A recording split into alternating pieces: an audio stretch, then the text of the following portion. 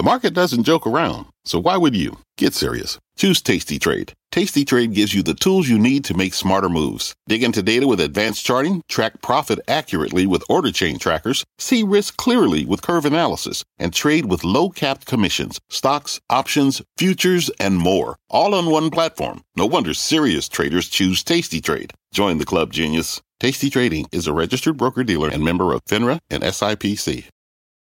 The end of the cookie. Google starts to disable one of the most effective but also infamous ad tracking devices for its Chrome browser today. A major change in what it signals about the digital ad landscape and big tech in 2024. It's Thursday, January 4th. Welcome to the Tech Check podcast. I'm Deirdre Bosa. And hello, Mark Gilbert. It's been a while. I know. Happy New Year. Welcome back. We're back together again for the first time in weeks, and we got some news for us today. Google, yes, is finally getting rid of cookies for the digital ad landscape at large. It's another monumental change coming just a few years after Apple did something similar, D. Right. There's ad landscape implications, but there's also implications for big tech at large, which we'll get to. But let's talk about what's actually happening. So this has been telegraphed for a while. We saw it first with Apple when it implemented its app tracking technology known as ATT. Google has said that it's going to do it, but given more leeway, more time for advertisers, publishers, marketers to prepare. So today was actually the first step. Disabling cookies for some users. It amounted to about 1% of Chrome users in the hopes that they're going to finish it all off by the end of the year. Right. And getting rid of cookies is obviously going to make it harder for third parties to track users across the internet. I'm going to give it a specific example that we talked about this morning. Let's say over the holidays, you Google pajamas to give someone a gift and you search a specific brand of pajamas. Cookies are the technology that knows, remembers, and tracks that search and then follows you around the web, continually serving ads for those pajamas and potentially, other companies' pajamas and maybe slippers and robes. That continues, anything months related to pajamas, you will be served if you do that. Even if you already bought the pajamas, right? You continue to get those ads for pajamas for months at a time. And this is particularly relevant because I was searching for lots of different gifts over the holidays, some that I had no intention of buying, but the internet will not let me forget that I searched for these products one time. That's what cookies is. But what Apple is doing, killing the cookies, ends that kind of tracking. So Google, I'm sorry. What did I say? Apple did it. Google's doing it. You're right. So it better protects user privacy, right? You don't like it necessarily when companies are able to follow you around. It makes you feel like they're invading your privacy in some way.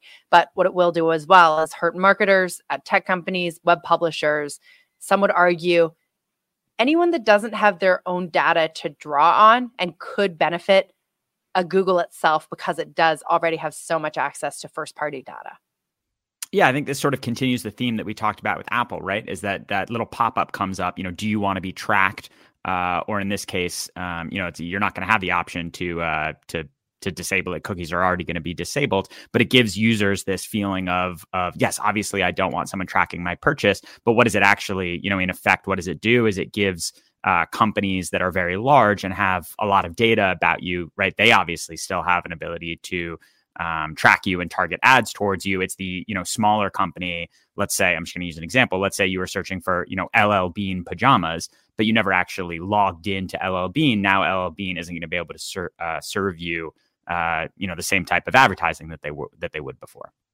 Right. And the social media companies have leaned heavily on this kind of advertising, like a Meta, like a Snap, because it's not intent-based advertising, right? You're not going to necessarily on these social media networks to search for something. They're using what you search for on a different platform, like a web browser, to then carry it over to a different app where you don't necessarily shop. And the idea is you're going to see an advertisement so many times, eventually you're going to buy something. But this also speaks to the broader thematic changes in digital advertising that have really been underway for a decade.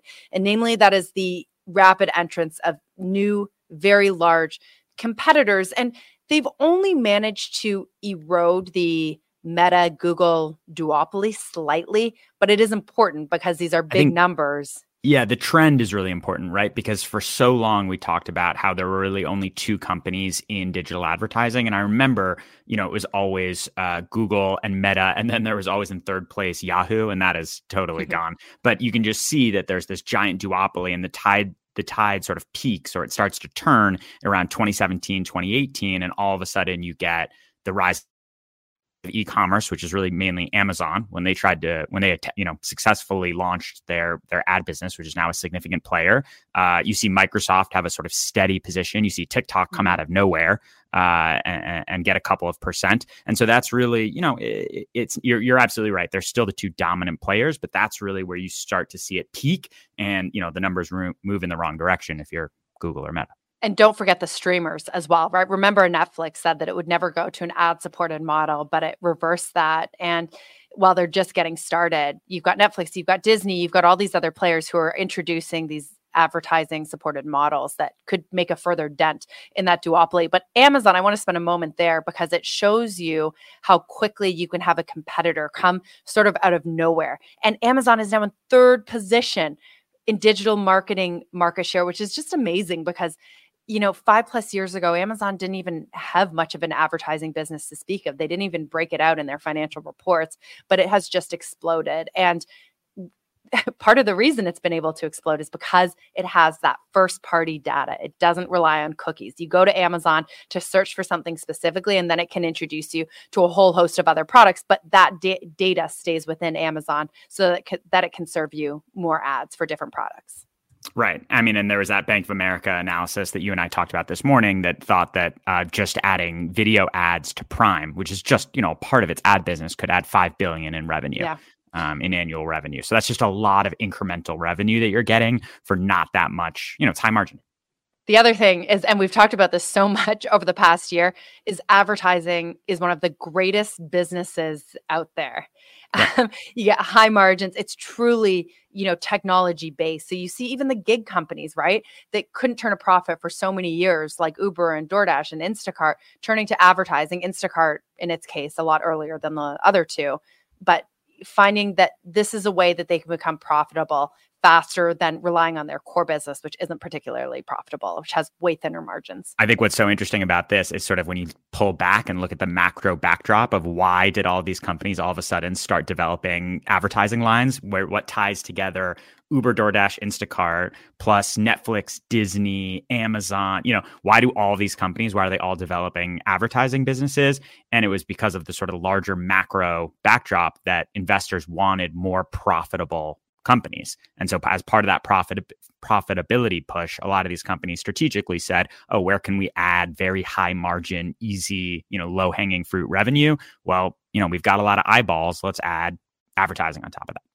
And in 2 words, interest rates. When they went higher, that's why investors started demanding better profitability. And you couldn't push those profits out so much in the future. And advertising is a way you don't need a lot of, capital to get that going necessarily. If you're already a big, significant company, you can just kind of turn those levers. And so everyone wants to do advertising now. And, perhaps a Google and Meta are looking at that and thinking, we got to protect our moat. However, I would say, though, that what we're talking about, Google cookies, ad tracking, this has been in the works for many, many years. But you can see perhaps this year even more reason for Google to protect that dominance. I'll also say that it might not be that straightforward. When Apple implemented its own crackdown on cookies and tracking, Meta, then Facebook, said that the changes would hit its revenue by some $10 billion in 2022. I remember covering it around that time, and that was just a massive number. It was like a seismic. It was this huge shock through the industry. Apple had kneecapped, the biggest ad players. It was a sort of giant shockwave through the industry. And that was the year that just crushed Meta as well. That was, and it's made up for that. But the point is that it has made up for that. It has come far. It has been able to adapt and overcome those changes put in place by Apple. So you could think maybe it's able to overcome this move by Google as well, because ad revenue has rebounded and it's harnessing generative AI to sell new ad tools. So the landscape around advertising has changed, and we have this huge generative AI shift that is affecting everything, including digital advertising. So there's hope that the smaller players, when these changes from Google are fully implemented, that they can adapt, they can go beyond clicks and conversions or find different revenue streams, which is tough though, right? I mean, look at X or Twitter that's what trying I the was gonna subscription say, model. right? Yeah, I mean, Meta was able to figure out how to develop some ad tools, but Meta is a giant player, right? And when you think about like what happened to a company like Snap, right?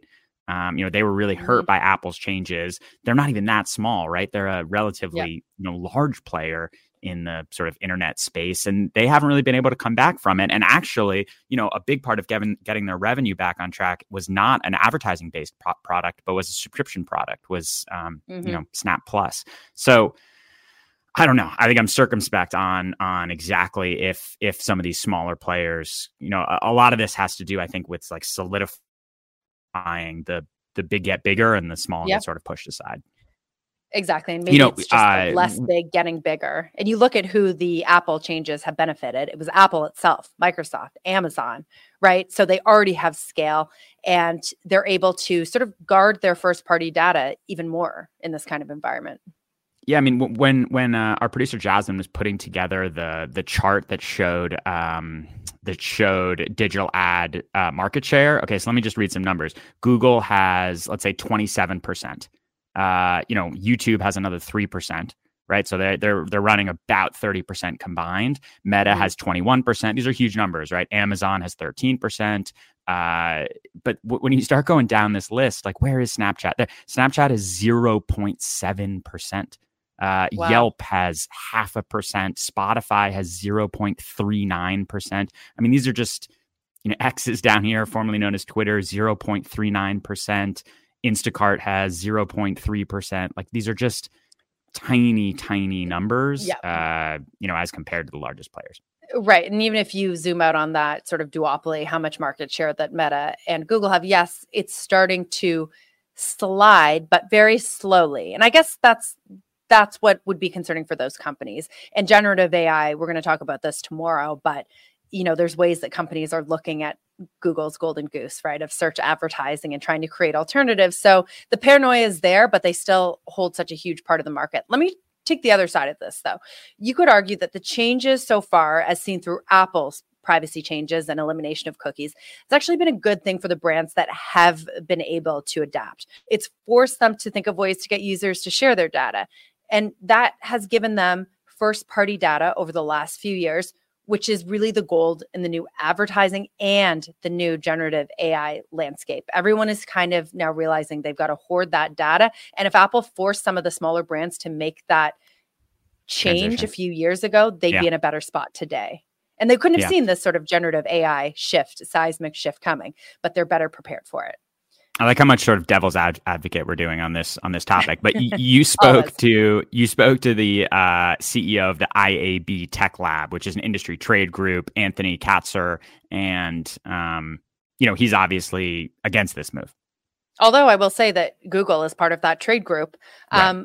But he said, he's looking out for the little guys, not even the little guys, basically everyone except Google. And he said that the move, it's supposed to be a more privacy-centric approach to digital ads, but it could actually lead to more friction and end up having users give up even more data than they would like to in the old way. Have a listen to what he said.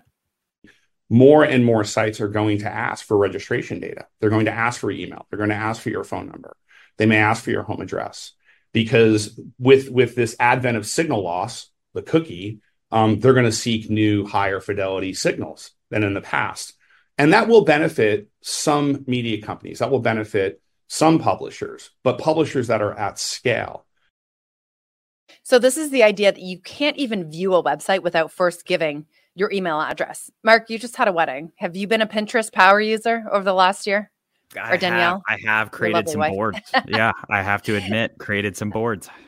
So, I also, when I got married, used a lot of Pinterest. Whenever I log on now, I want to look for something, but I don't want the algorithm to track me because, I just don't want to screw it up. I don't want them to know. I don't want to have to give my email address, but you can't even use the site without giving your email address. Another example of that is the RealReal. And it's so frustrating. The reason they're doing this is because they can't track you in the same way with cookies because of the changes that Apple made. I saw a sort of a satirical TikTok that was pointing out sort of the shopping experience, the modern shopping experience as you go and you try to buy a pair of shorts. And then the brand says like, oh, okay, great. Well, can you give us your email address to join our community of, shorts obsessed lifestyle brand? And the person is just like, no, I don't want to join this community with like a subscription of shorts that I get sent every month. I just want to buy one pair of shorts. One pair. This is exactly what sort of the direction the brands and publishers are moving in. If they don't have the cookie data, then they're going to want, your email address and your home address. They're trying to create communities is how they call that first party data that lets them sell you more stuff without cookies. So it was a perspective that I hadn't really considered until I spoke to Anthony. But his takeaway is that there's just going to be so many changes. He ended on a positive note, our conversation. He said that digital advertising as a whole has been one of the most innovative industries. They will get through this. And some great brands, companies, advertising agencies, they will survive. But there is going to be so much uncertainty in the next year, particularly if these changes from Google take place in the third quarter or fourth quarter of this year, because that is sort of go time for digital advertisers. Yeah, it's going to be interesting for the next holiday season. So yeah, you gave a little tease, but tomorrow we'll be talking more about another competitor to Google's search business. Stick with us. CNBC has quick and easy to understand business news updates at the open, midday, and close every weekday. Markets, money, and more from Wall Street to Main Street. I'm CNBC's Jessica Ettinger. Follow and listen to CNBC Business News Updates wherever you get your podcasts.